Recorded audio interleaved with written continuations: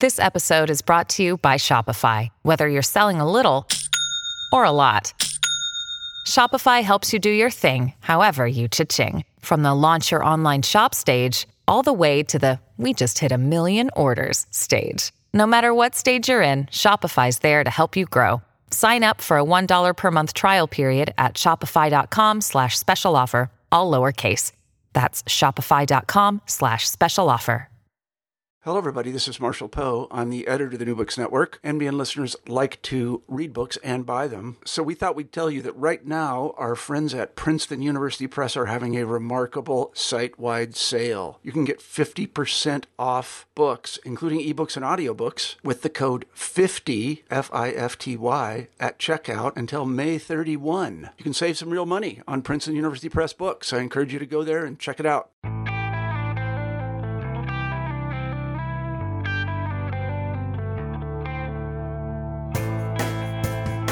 Hello everyone, and welcome to New Books in Art, one of the many fantastic podcasts on the New Books Networks. I'm your host Ricarda, and I'm here today to talk to Stephen Luber about his latest book, Inside the Lost Museum, Curating Past and Present, published by Harvard University Press in 2017.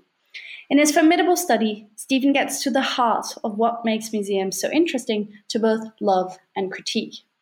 In Stephen's view, the complex nature of the museum lies in the balancing act a curator and other museum staff must strike in both displaying a collection while resisting the temptation to engage or even force a certain way of looking or behaving among visitors. In this podcast, Steve and I talk about how open storage could have the potential to counteract this complexity. We also talk about power dynamics within the museum, the gatekeepers, so to speak, be they human or otherwise, that have the ability to make museums both more or less accessible. We talk about the museum gaze and what it means to privilege the visual over other sensory experiences when engaging with objects in a museum. And as we go along, we discuss the history of museums more generally, from cabinets of curiosity and the Victorian model all the way to the contemporary. And now, please enjoy the podcast. Hello, everyone, and welcome to New Books in Art.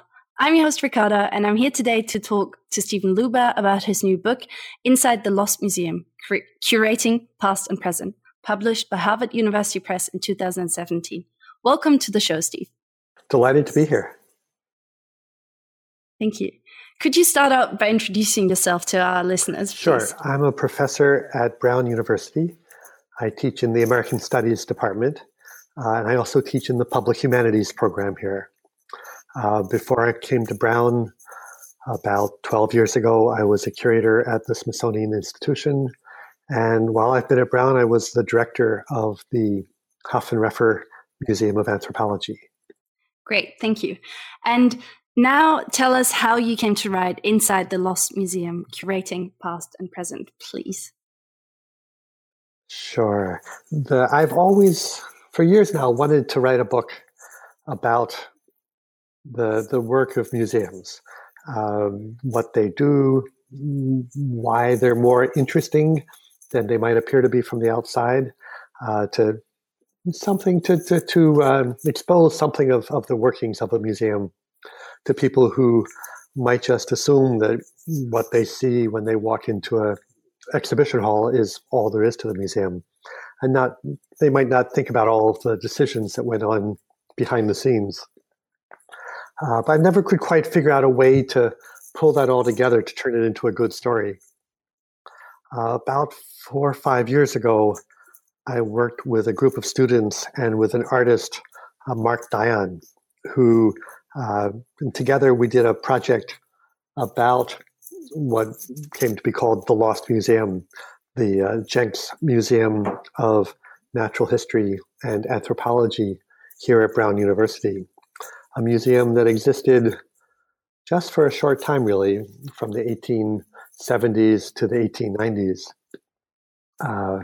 and then closed down, and most of the objects in the museum were thrown out, taken to the university dump.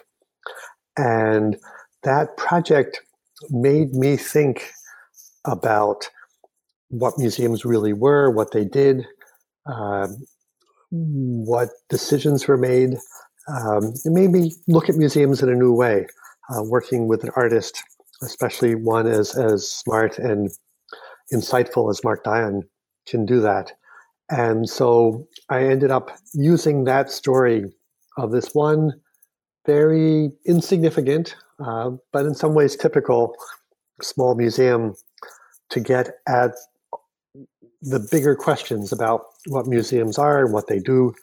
And what I ended up doing was using that as a armature, as a framework to think about what museums did.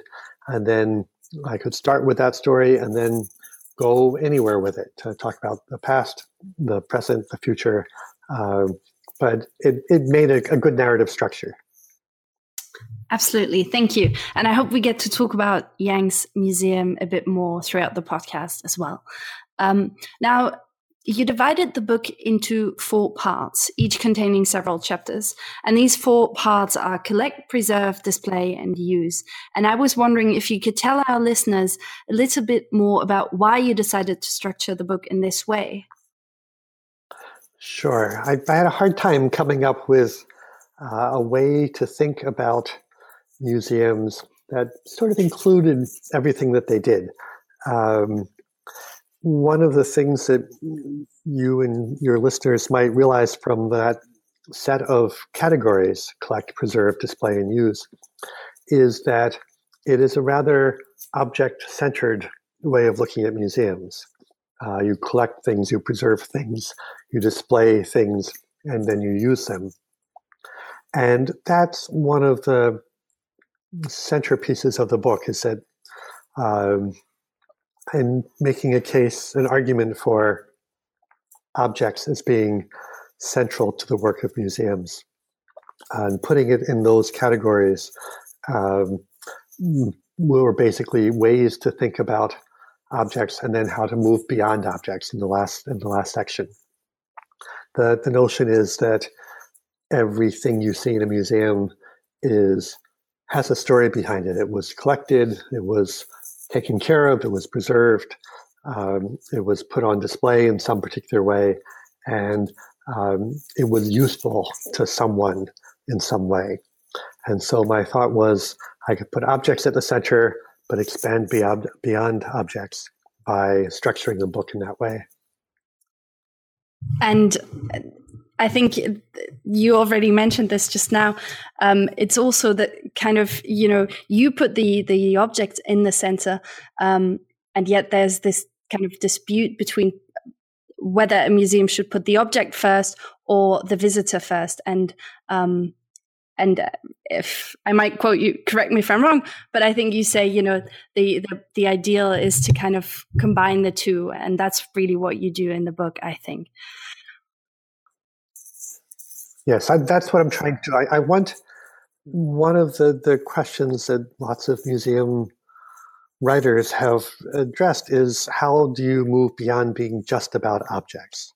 And some have moved so far as to be almost to not pay much attention to the objects. Museums are social spaces in which you can do interesting things. And the formulation that I like is that museums are social spaces with objects and people.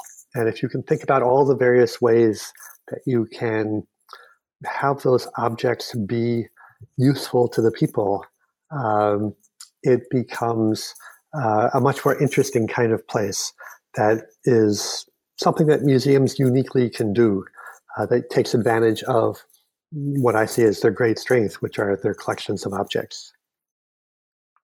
And we'll talk about one way of collecting with a crowd in a bit. But before we go on to do that, we'll jump right into the first part of the book, Collect. And here you talk about the practices of collecting, be it curatorial expeditions, gifts, long-term loans, auctions, or purchases from dealers, or even eBay. And others. You also talk about the shifting power dynamics within the museum, the hierarchies and the structures, and the rise of the curator as a profession and authority on the collections, rather than museum trustees, for example. But that was not always the case. And so I would like you to talk a bit more about these debates during the 19th century, at least in the case of America, and the more recent development of the curator as a profession? Sure. It's an interesting question. Who actually has authority in museums is something that has been debated, well, as long as museums have been around. The notion of curators as professionals that should be given responsibility, that should take responsibility for collections decisions, has been fought over for a long time.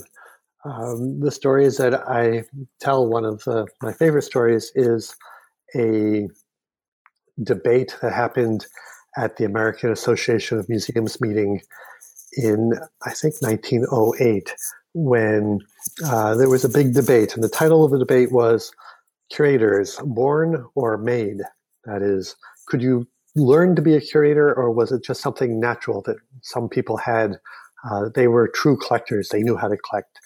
And the big debate there is, what did you need to know to be a curator? What kind of expertise went into collecting? And there were those who wanted curators to be academic and professional, to have first and foremost subject matter expertise, whether in natural history or art history. And then there were those who saw this as a profession that was really, you could only learn on the job, which was how many curators early on learned it. They would start working in a museum as an assistant, or as they built their own collection as an enthusiastic amateur, and those are the people who were hired for museums. In natural history museums, as they became more scientific, the notion was that you should go and you should have a PhD in whatever your field of science was, and then you would be a good curator. In art museums, there was a lot of debate about what kind of background, what kind of person should be curated in an art museum. And the big debate I'd like to set up is between Paul Sachs, who was at the Fogg Museum of Art at Harvard University and who started the Harvard Museum Studies program, one of the very earliest museum training programs. He was a great collector himself, but he was also a believer in art history as being the real center of what art museums should be about, that you should be trained both in art history generally, but also in the methods and tools of curatorship, everything from how to practically run the museum building, to being a manager, to knowing how to deal with art dealers, and that kind of thing. So he wanted a very professional kind of training for the curators at museums. The other side of this were the people who saw curators as being really, what was most important was to be a connoisseur, to really be an expert and a person with a great eye, a great vision, somebody who could go and simply know what the right thing to collect was, what the right kinds of materials were. A great connoisseur didn't need to be trained in school. The example that I like to use, the foil to Sachs in this case, is Benjamin Ives Gilman. Benjamin Ives Gilman was a curator for a while at the Museum of Fine Arts in Boston, and then director for a short time, but spent about 20 or 30 years there arguing against museums as places that should be run by art historians, but for museums as places that should be run by connoisseurs, by people with a great eye for art. He wasn't trained as an art historian. He was trained as a psychologist. He was a collector. And he's best known, I think, today for two things. One is the idea of museum fatigue, about how tiring museums are, but more importantly, for the idea, introducing the idea of docents. And the way he set that up is sort of revealing about the ways he thought about what museums should do. Docent is somebody, he wrote, who is a friend of the art and can help you become a friend of the art too. So it's not about teaching people. It's not about being an expert and lecturing at the visitors like a professor might do. It's much more about being a friend of the art, being a connoisseur, having a good eye. That's that early debate about expertise. It's fought over in another way as well, the debate over whether curators or trustees of museums should pick the art. Early museums, the curators were very much advisory. It was very much more the trustees, the rich people who were putting up the money for the museum. They would be the ones who were really responsible for deciding what should be in the museum. Over the course of the 20th century, as curators professionalized, as museums professionalized, that changed to today where it's very much the individual curator's job to decide what should be collected by a museum. And yet, would you say the trustees have little or no say, despite, for the most part, providing the funds? Well, this is of course an ongoing question. According to American museum ethics, the museum trustees have final say in this sort of thing, fiduciary responsibility. And so many museums, the curators will work very hard to collect, decide what should be acquired. They will make an official recommendation to the Board of Trustees and to the director of the museum and the Board of Trustees. And the official decision is in fact made by those trustees. In practice, with very few exceptions that I know about, curators pretty much can have final say in collecting. They pretty much get what they want if they can find the money for it, of course, and if the trustees don't find something too controversial. But that battle has mostly been won. Curators are professionals. They're given a lot of authority in museums. And yet, this authority might be contested today. And this is something you talk about. You end the chapter with basically, or the first part of the book, Collect, by proposing a rather different kind of collecting practice, one in which it is no longer the curator, as I said, who functions as a gatekeeper of what is to enter the museum and what not, but rather the crowd. While not a new phenomenon, crowdsourcing has taken on new meanings in the internet age. And so I would like you to talk a bit more about crowdsourcing in the museum context, and maybe also whether you believe it to be a valuable surrogate for the role of the curator. Yes. Okay. So it's an interesting question how the internet and other ways of thinking about crowdsourcing decision making has shaped museums. And there are certainly a few museums who have tried to use social media to decide what to collect, whether to asking for advice or simply to collect via social media. So a lot of the online collecting of, say, in the United States around the 9/11 disasters, does that become, instead of a curatorial decision-making, do you just say, we'll collect everything in an internet way? Or do you ask for advice and then build on that advice to shape your collections?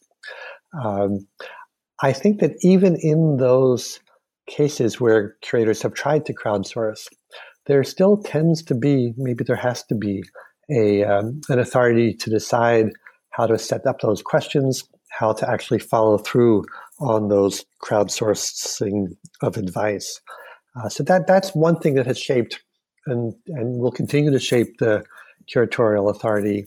The other, which maybe is even more interesting, is the ways in which the communities, the cultures being collected are more and more involved with the work of collecting. In the United States, Native American collecting is now very much a process of working with communities to think about how they'd like to be represented, what kind of artifacts belong in museums, what don't belong in museums. And we can talk more about this when we get to towards the end of the book, but a lot of work that museums do now is not we're from the museum, we're here to collect this thing and take it away, but rather how can museums work with communities, source communities where objects come from, or with visitors who will be looking at things with audiences in order to make an ethical and useful kind of collecting that doesn't always happen when you have simply an expert trying to decide what to collect. Great. Maybe this is a good moment for me to quickly ask about John Whipple Potter Yanks and how he collected. So Could you say a few Professor words on Jenks was in some ways a model of the old-fashioned curator.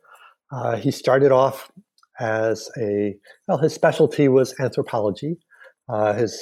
Within that, his real specialty was birds and small mammals. And he became very famous in the world of mid-19th century natural history collecting as the man who collected 500 small mammals for the Smithsonian in the 1850s. The Smithsonian had put out a call for mice and other varmints, as he called them, and he had all of his students go out and collect mice and capture them and sent them to the Smithsonian. He was a field collector in the way that natural history curators were, and many still are. He'd go out with his traps and his guns and go on expeditions and collect large numbers of animals, both for the research side of museums, the science side, but also for display. He wrote a book called Hunting in Florida, where he describes his expedition with a few other collectors and assistants to the Florida Everglades, to the Okefenokee Swamp in Florida, rather, and he's there to find the exotic animals and bring them back. And in a few cases, he goes and visits the native peoples there, the Seminole tribe, and buys objects from them for the museum and for the Smithsonian. So that's sort of the old-fashioned way of doing it. Go out and shoot the animals you need and bring them back for the museum, or buy them. Then he also, in the museum, the other place that he got his collections were from gifts. The museum, the Jenks Museum, was at Brown University, and lots of alumni, especially those who were missionaries in Africa and Asia, would send back things that they thought were exotic, what they called in the 19th century curiosities, and he would put those on display.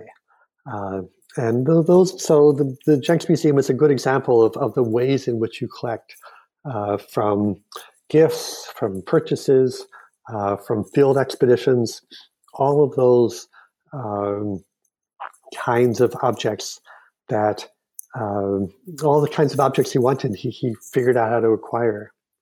There's one other way that he collected that is something that's sort of been lost in museums today, but is one of the things I think is worth thinking about as perhaps something we should do more of again. In the 19th century, museums would transfer objects between museums much more readily than they do now. So one of the ways that the museum at Brown got started was with a transfer of collections from the Smithsonian. The Smithsonian had what they called museum starter kits that they would give to universities. A group of a few dozen mostly ethnographic objects, but also natural history objects. And a university or a small museum could ask for some of these objects, and the Smithsonian would ship them a box full of things as a way to democratize the collections of the country. So there are lots of ways that we collect today. Jenks was also collecting in all of those same ways, but in a rather different context. So some things we can learn from, like perhaps those transfers. Some things probably best that we not go back to, like the poor record keeping that he did for his collections. And that's the perfect way for us to start talking about the second part of the book, which is all about the preservation of collections, cataloging, storing, conserving, etc., to name but a few of the things happening behind the scenes, so to speak, that most museum personnel are occupied with on a day-to-day basis, really. But now, whether you have never been to a museum, say, have been before, or even if you are an avid museum goer, the likelihood is that very few of us ever get to see the storerooms, the backbones to a museum, if you will. And I was wondering if you could tell our listeners more about the invention of storerooms, their purposes, and the controversies around them. Yes, that was a good way of phrasing the question, because the storerooms of museums are mysterious in no matter which side of museums you look at them from. If you ask typical museum visitors about how much of the collection is on display versus how much is in storage, most visitors imagine that almost everything that the museum has is actually on exhibit. And of course, the museum people know that almost everything that museums have is in storage. Natural history museums, 99.9% of the collections will be in storage. Big art museums, 95% might be in storage. So there's the storerooms are behind the scenes. People don't think about them very much. And they're sort of an interesting challenge to museums. One of the things that isn't widely known, I think, is that the idea of the storeroom is a pretty recent invention. In the Jenks Museum in the late 19th century, basically everything that he had was on exhibit. The few things that he didn't have room for and that he hadn't gotten around to unpacking about, he felt very guilty about those things. He thought they ought to be on display. But about that time, in the 1880s, in London, actually, at the Natural History Museum, there was a new sense developing that there really should be two collections.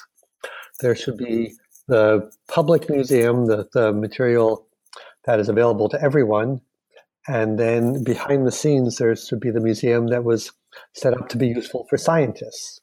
So in a natural history museum, that would mean that taxidermied creatures were in the front where the public could see them, and they might be arranged in a way that made sense to the public, say by where they were from or what time of year you might see them.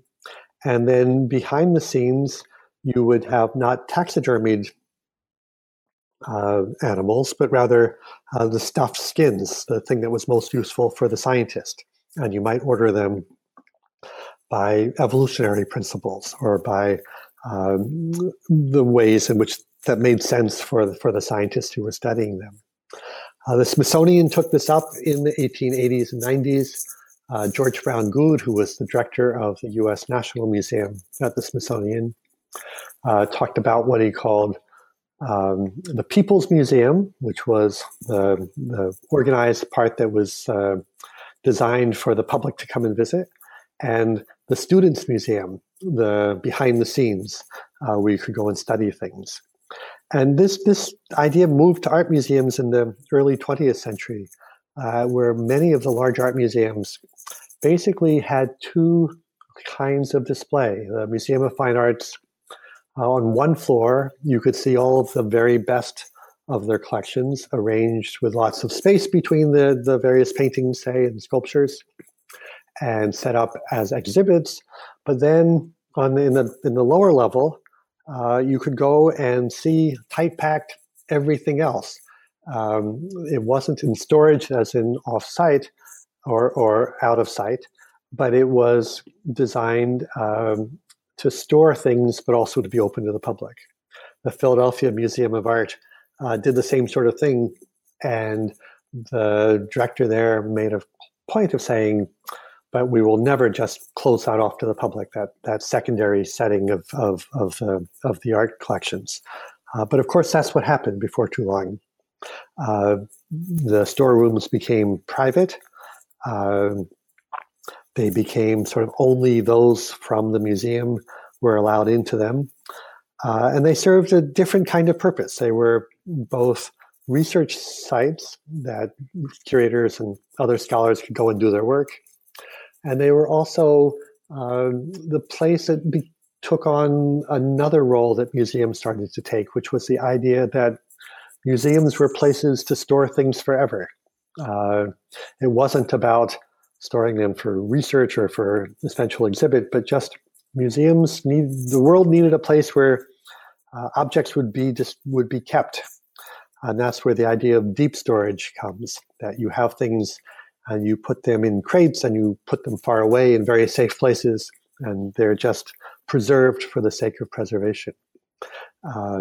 Storerooms are fascinating places, and I think that's one of the things I hope that readers will get from the book is that there is this depth of knowledge and understanding you can get in the storeroom that it's hard to get anyplace else. The collections are built to tell stories, to document the world, and seeing all of those things together allows you to understand them in a way that seeing a few of them chosen to tell a story in an exhibit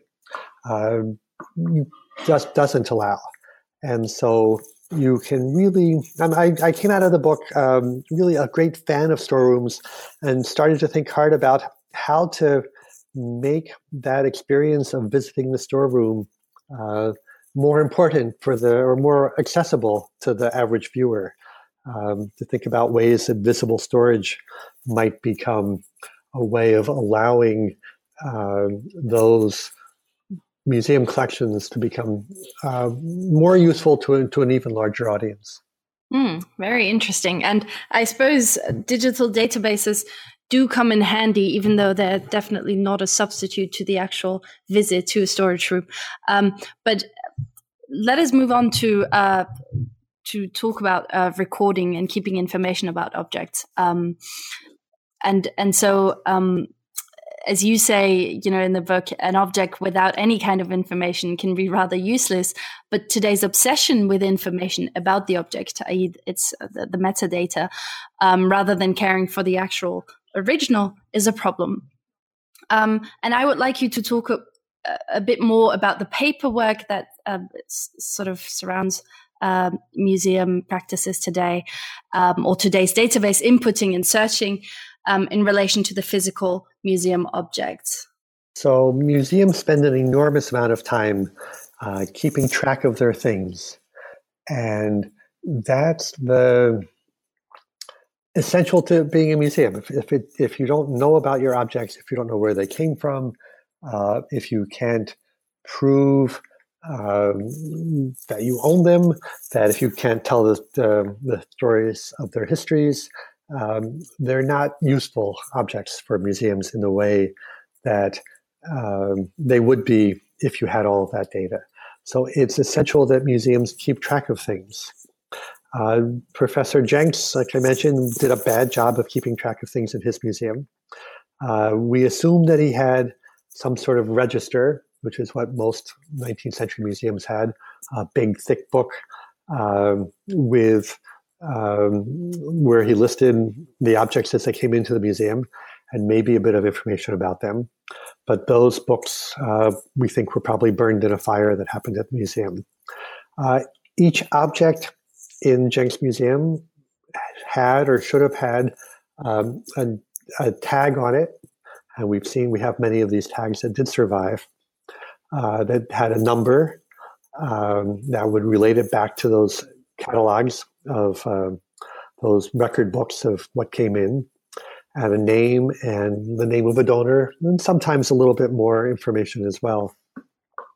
And those that information really becomes, I shouldn't say equally important as the objects, but an essential part of the importance of those objects is that you know what they are, that you keep good records of things, that you be responsible for them. When you acquire an object, when a museum acquires an object, you're basically agreeing that you're going to hold it forever, or at least you're going to act like you're going to hold it forever. Museums can get rid of things, of course, but the way that you treat things is making the assumption that you're not going to get rid of them. So part of that means keeping the objects in good condition, and that's all about conservation and preventative conservation, keeping the conditions good. But it also means keeping track of them, keeping a good database of them. And I'd argue in the book, it also means making them available. Like you say, the easiest way now is to make things available is through the online database. And this has opened up museum collections in absolutely fascinating ways that I think we're still trying to figure out. Traditionally, the only way that you could know what a museum really had was by going and asking a curator, asking to see the record books. That was fairly rare. Now there's an expectation, and like I say, it's almost an ethical expectation that a museum will have the database of its objects online. They'll have a good bit, not all of the information they know, but a lot of the information they know about them available to anyone who wants to see it online. And they'll have pictures. There'll be a good way to search that database so you can find what you're interested in. And more, I think we'll see the expectation that those databases are linked so that you can, if you're a researcher studying some topic, you can simply type in the name of the object or the name of the maker or the collector, whatever your field might be, and discover a list of all of those objects in all the museums in the world. The natural history museums are getting pretty close to this. If you're interested in searching for some particular species of animal and wanting to see what the museum collections are, you can go online and pretty much do that. For example, when I was trying to track down the various objects that Professor Jenks collected, I can go to vertnet.org and type in John Whipple Potter Jenks as collector, and I will see all of the various animals that he collected in museums all over the country. I'm able to do research on that through those databases.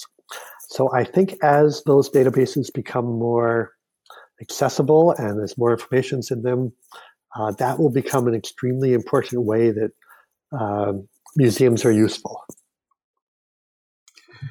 That's interesting. And that's, I'd like to ask you a follow-up question about this. Also, coming back to the idea of kind of gatekeepers, because in the internet age, there are other gatekeepers as well. And when we talk about initiatives such as Google Austin Cultures Project, it's this kind of total information technology that we believe in today that, it still reflects biases. And oftentimes museum collections, yes, they do digitize their collections, but then it's not 100% of their collection. For the most part, it's the highlights, say. And so there's another kind of, another gatekeeper making the decision of what is to be digitized and what comes second rank. And so the audience, again, doesn't get to choose what they get to see. Yes. You're absolutely right. There are so many gatekeepers in this. So the initial one, the curator decided it was worth saving and collecting for the museum. The cataloging is another way in which gatekeeping is done. The categories that are used for cataloging objects very much reflect the moments that they're created and done. So if you're interested in a whole range of objects that weren't of interest to, say, early 20th century curators, those objects aren't necessarily cataloged in a way that you'll be able to find them. Who digitizes, how you digitize, what information is available. At each level, there are gatekeepers and cultural expectations that shape how that's done. And I guess that's partly what makes museums so interesting, is that all this kind of information that we've been talking about is metadata, that's the word that's used. The metadata can never really capture the truth of the object or the truth of the collections. It can get closer. I'd argue that better descriptions, more images, cataloging that's done from more than one point of view, and just more and more available. That eliminating that as many of those gatekeepers as you can makes it better. It doesn't make it perfect, and it will always be culturally biased based on whoever did that collecting and cataloging.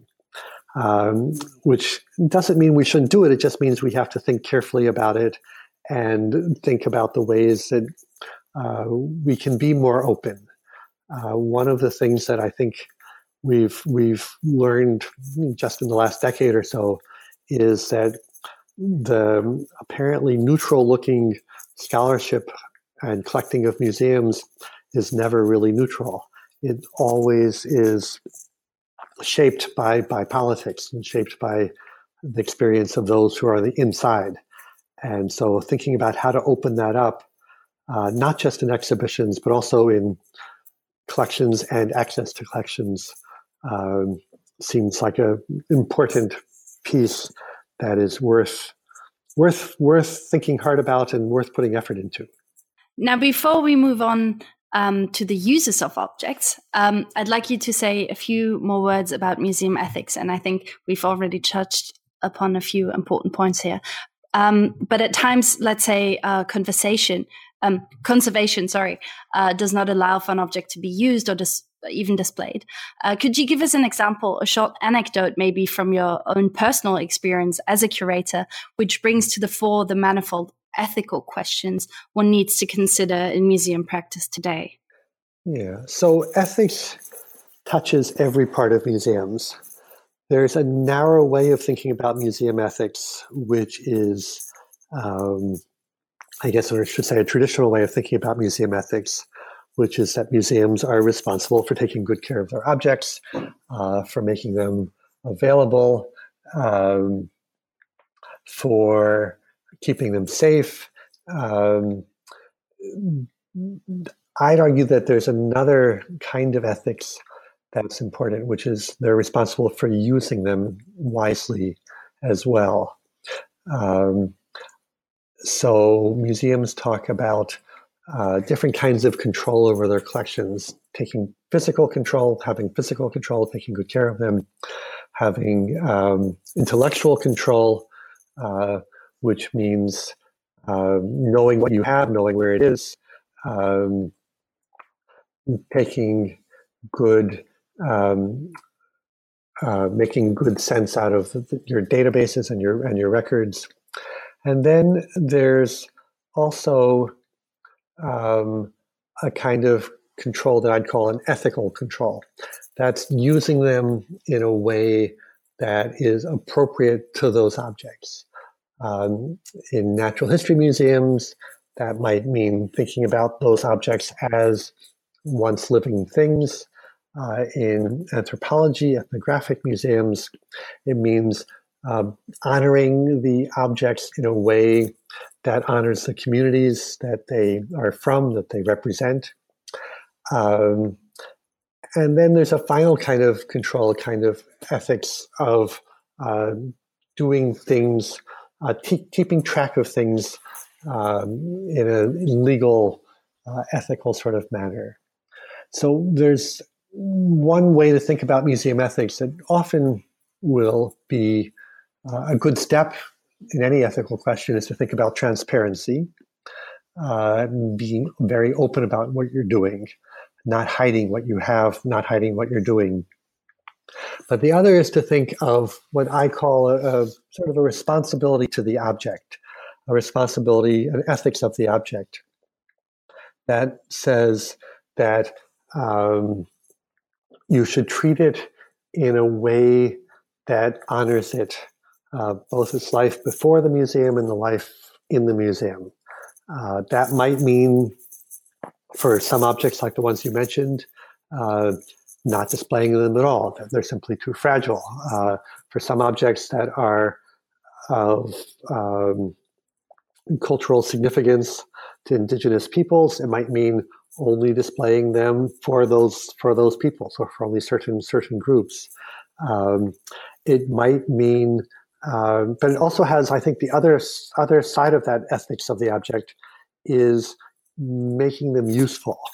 And so for those objects that are in the museum, it means not simply hiding them away in the storeroom where no one can see them, but making them available. This is an age-old debate in museums about accessibility versus preservation, going right back to the 19th century as museums and curators began to professionalize. George Brown Goode at the Smithsonian says something like, no curator, no museum administrator no one should be allowed to be a museum administrator unless they are open to and eager to make things available to the public. So that balancing act between the objects and the audiences and the communities they came from, that is, to my mind, always an ethical consideration.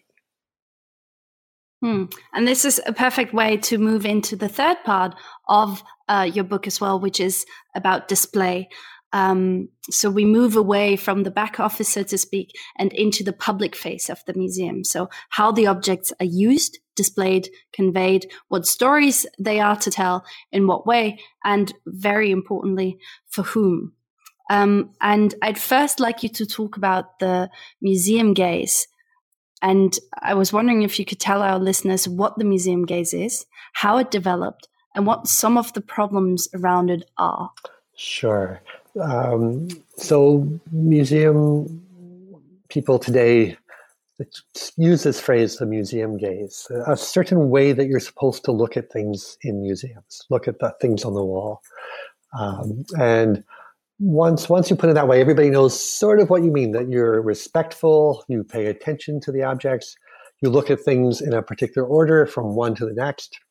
You're critical in a sort of art historical way. You're looking at it. You're not dashing through the museum. And it's all about looking. My argument is that is not a natural way to deal with objects. That, in fact, what we'd really like is to touch things, to really understand them. If you compare the way that you appreciate an object in a department store, say, when you're buying clothing, versus looking at a display of clothes in a museum, you get a very different sense of what that object is if you can actually touch it, if you can see how it's made, if you can try it on. All those things that you're not allowed to do in a museum. The museum historians have tried to figure out where this came from. There's a general argument that in the museum, the cabinets of curiosities, the Renaissance and early modern cabinets that are one of the roots of the museum, the whole point there was to walk in, to pick things up, to hold them, to taste, to feel them. By the 19th century, though, as museums become part of a Victorian way of training people how to behave, of teaching people how to behave, the do not touch signs start to go up in museums. There's a sense that you're teaching your visitors, which in Victorian museums were the working classes were a very wide swath of the public, that the objects are more important than you are, that you're supposed to behave appropriately towards them. The notion is that this is a civilizing kind of approach. Once you get beyond touching and say, just for looking, you get a very different sense of how you are supposed to behave in a museum and how you learn from objects. That's what the museum gaze is about. It is based on, like you say, this part of it is about the ways in which objects can be harmed if they're touched, but it's something more than that as well. It's just a certain way of behaving in a museum. I would like to ask a follow-up question, which is, what do you think we're losing when we don't get to use our other senses when engaging with objects? Well, that's a very good question. We're losing a sense of their complexity. If you're trying to understand, say, in a history museum, what it was like to, say, ride in a carriage as opposed to an automobile, or to ride in an early automobile as opposed to a contemporary one. Those were complex sensory experiences that required not just looking at things, but handling them, moving them, having it was a fully bodily experience. If you go to the Henry Ford Museum in Dearborn, Michigan, one of their interactives is you can go for a ride in a Model T. You can't drive it, which would be even better, but just that sense of these cars as something that you're in and that have a certain way of feeling the road, you learn a great deal more about what that experience must have been like than seeing one on display. The same thing would be true for certain kinds of anthropological objects. If you were part of an experience with them rather than just seeing them on display, most of these things were never meant for display. They were meant to be used. And also to understand them fully, you would need to actually use them. Art objects, paintings are made for gazing at, for viewing, and so you don't miss as much there. But sculpture cries out for what does it actually feel like? How is that done? And so you're missing something when you're not using all of your senses. Again, the balancing act is it might be fine for one person to touch it.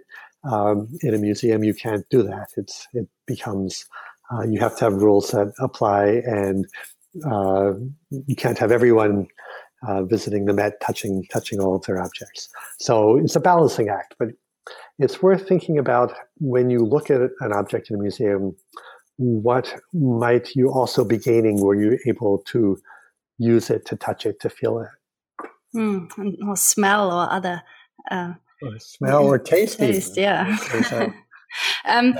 And one last thing on this note, what about, do you think that it's a different kind of visual experience when you see the physical object as opposed to looking at an object on screen? I mean, there are interesting kind of cognitive studies on what happens when you look at objects on screen as opposed to offline.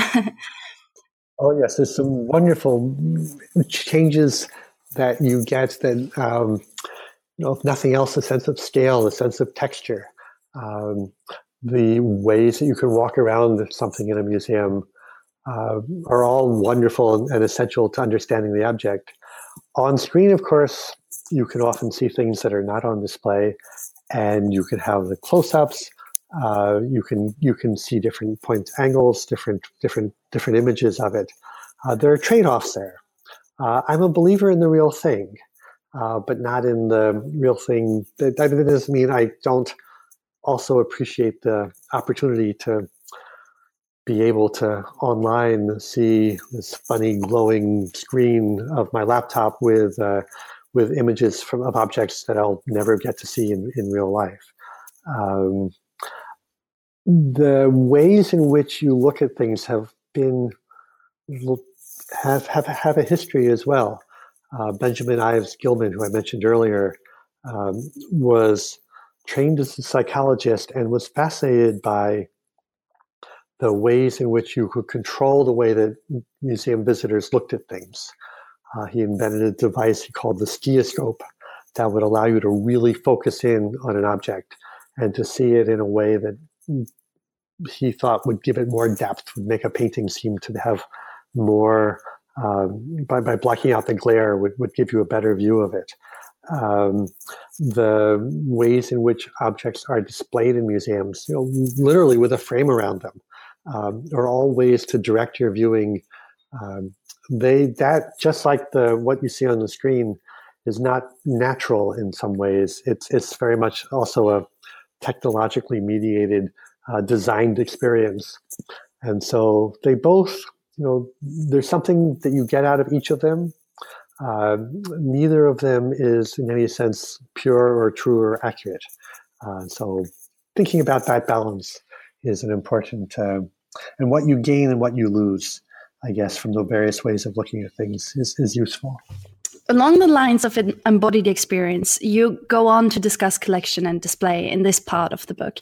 Given that you said how increasingly fascinated you've become by storage rooms, I was hoping you could talk a bit more about the idea of open or visible storage in relation to display. Sure. Open storage or visible storage was invented in the modern way probably about 40 years ago at the University of British Columbia Anthropology Museum. The notion there was we have all of these things, we should let the public see them. And in the United States and in Europe, you have lots of different ways of thinking about visible storage and making things available. The big question in visible storage is, to what extent is it real storage? And to what extent is it really curated exhibits in a format that sort of looks like open storage, that sort of looks like storage? So there's lots of variations on the theme of open or visible storage. The thing that I like about it, and I haven't figured out the right way to do it yet. Like I say, I'm working on this now. I'm trying to figure this out. Is how to get the notion of secrets, behind the scenes, hidden knowledge, all of those things that are in many ways the heart of the museum, the objects, the knowledge that people have about them, and reveal that to the public in a way that isn't teaching or lecturing or trying to convince the public of something, but of providing the evidence and the background to let visitors come up with their own ideas.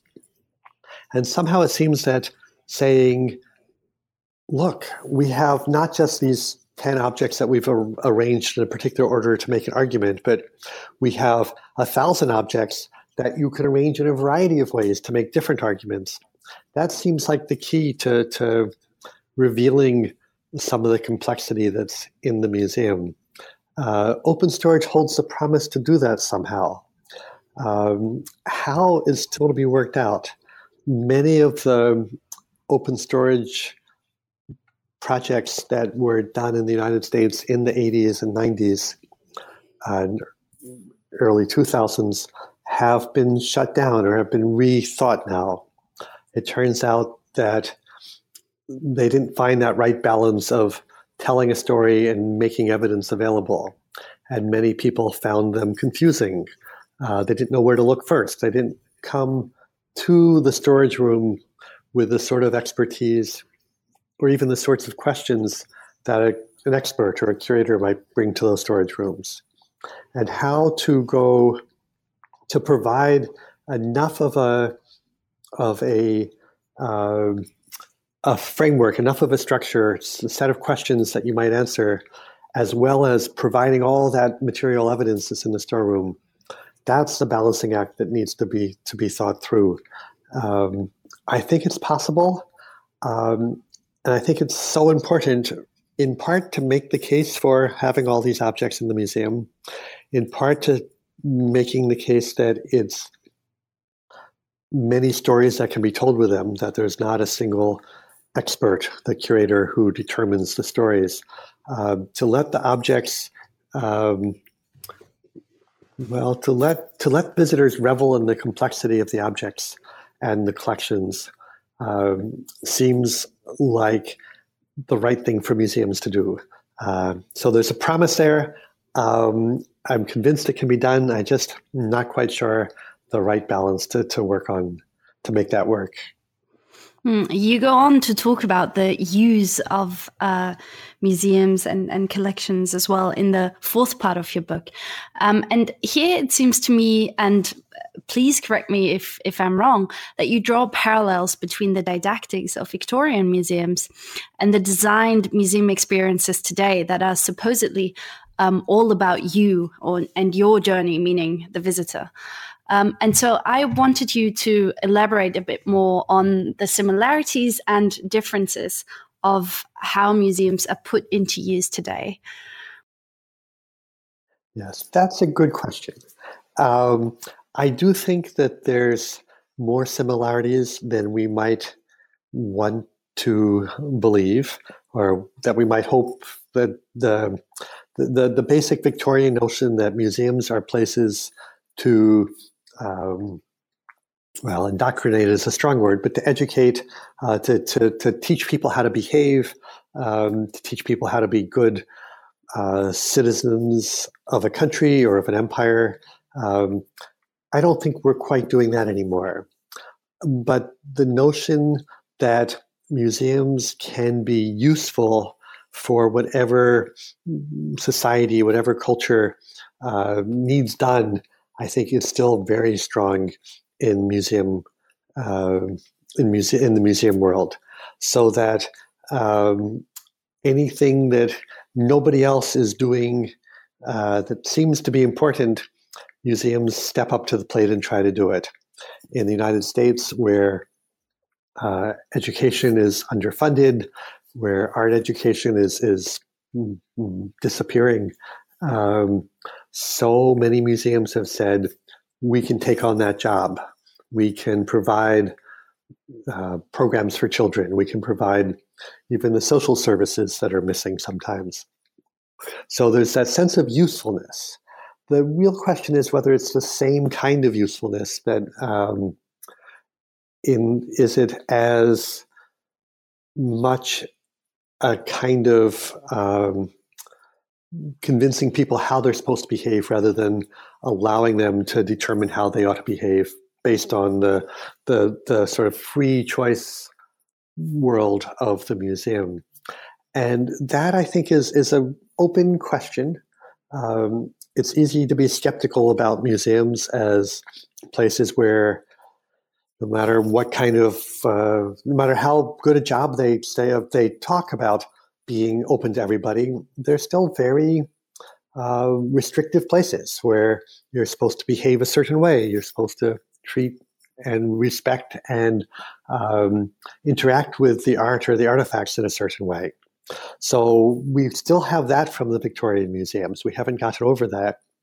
On the other hand, we are trying to make museums a place where they're much more open to a wider range of people, where they're much friendlier, where you can get out of it what you want.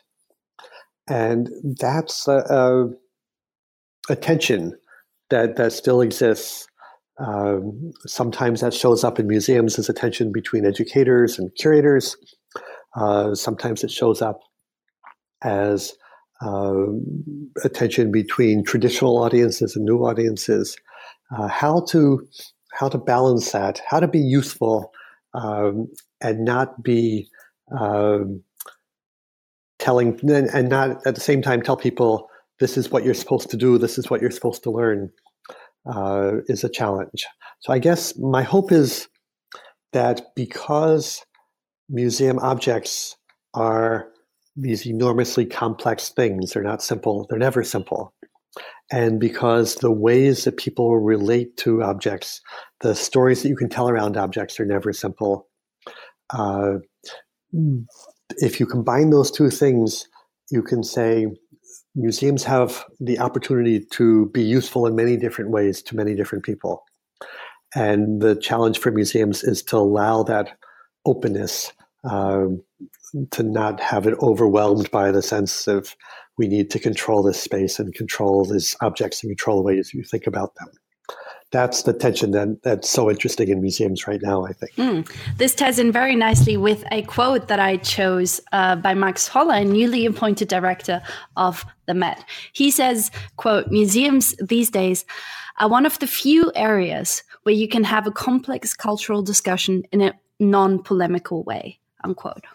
Now, there are many other formidable quotes in your book, and I would like you to continue to talk, I suppose, about whether you think this quote is an unfulfilled promise, maybe a utopia that museums believe in, or whether you see truth in it. I suppose you've kind of answered the questions already, but still. Yeah, no, that's it. And I guess you got me thinking about this when you posed that question. When you offered that quote, this is one of a very, very long line of museum directors or newly appointed directors coming in and making the case for why museums are important. I'd like it to be true. I think that it's more of a goal than something that's actually been done, been accomplished. The two parts to that quote. One is that the notion of a complex cultural discussion. I think that's something that museums can do very well.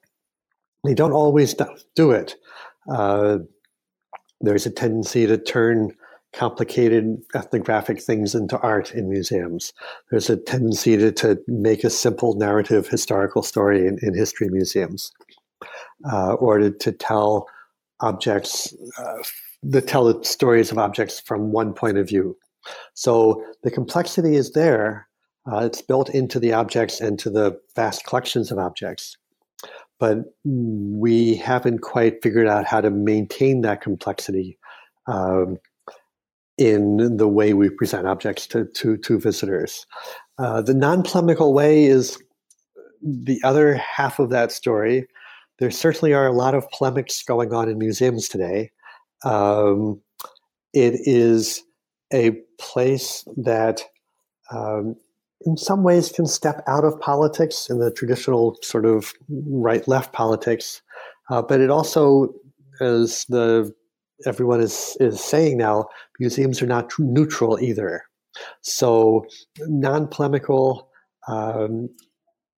maybe, but it's not as though they're simply a level playing field. They have to have a point. They have points of view whether they want to or not. And so that's another part where, again, you're balancing the potential.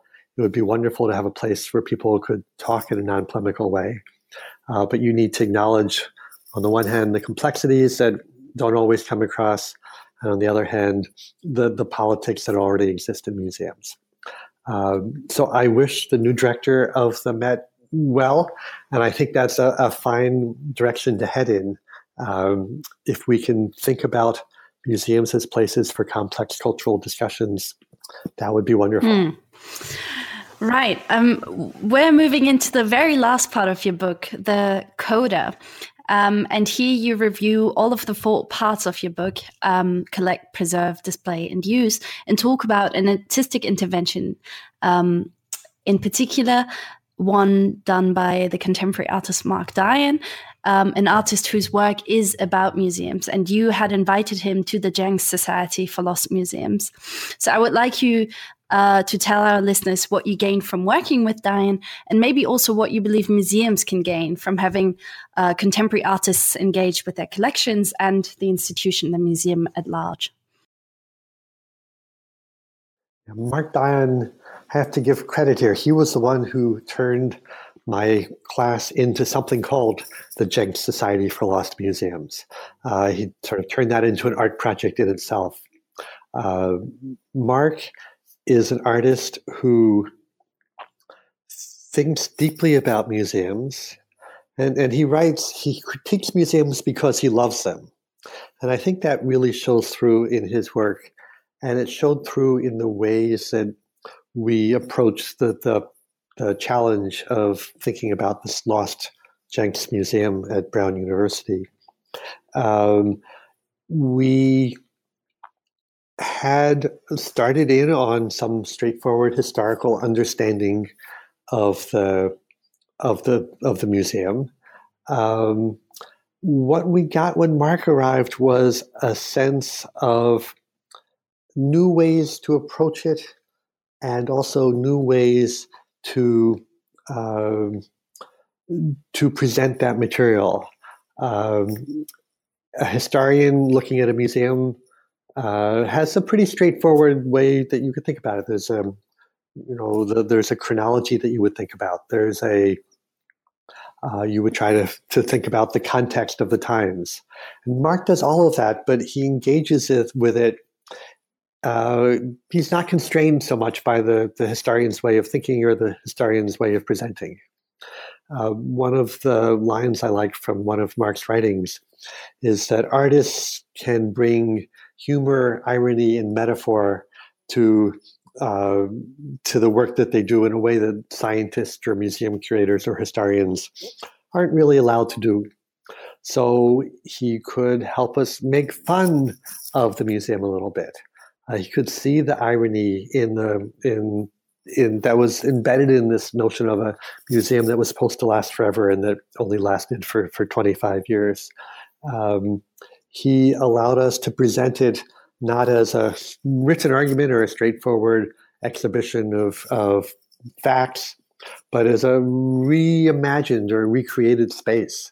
One of the things that he did that I never would have thought of coming to this as a curator was to think hard about the categories that we would display the surviving objects from the museum in. I would have displayed them to tell a story about changing categories of knowledge. So what was anthropology, what was history, what was local, what was international. Mark looked at it and said, if we display this by the degree to which they've decayed over their time since the museum closed down, we can tell a different kind of story. So he brought an artist's eye to looking at that material, that history. He also brought an artist's eye to the reimagining the museum. So many of the objects were lost. Mark's instinct was to ask artists to recreate them. So one of the rooms in our exhibition was a recreated Jenks Museum full of white paper mache animals and ethnographic things that we had artists recreate from the listings in the catalog books in the various reports of the museum. So we had a different way of looking at it. I think probably the most useful thing I got out of working with Mark, though, is this sense that you can both critique museums and love museums at the same time. And I think that shaped my way of thinking about the book in significant ways. It really allowed me to say museums are wonderful places. They have enormous potential. They have great things to show. They have audiences. They have a way of looking at the world that is useful in so many ways. But at the same time, they are falling short of so much of the potential that they have. And that you can point that out, not to say museums are bad and should return their objects and should close down, but they should live up to the potential of those objects and that knowledge and that audience and the way that people can talk about things in museums. And that's what I tried to do in the book. And you do that really successfully, as I think, and I hope many of our listeners will think as well. Thank you so much for talking to me about your book, Inside the Lost Museum, Curating Past and Present, Steve. Thank you. It's been a pleasure to talk with you.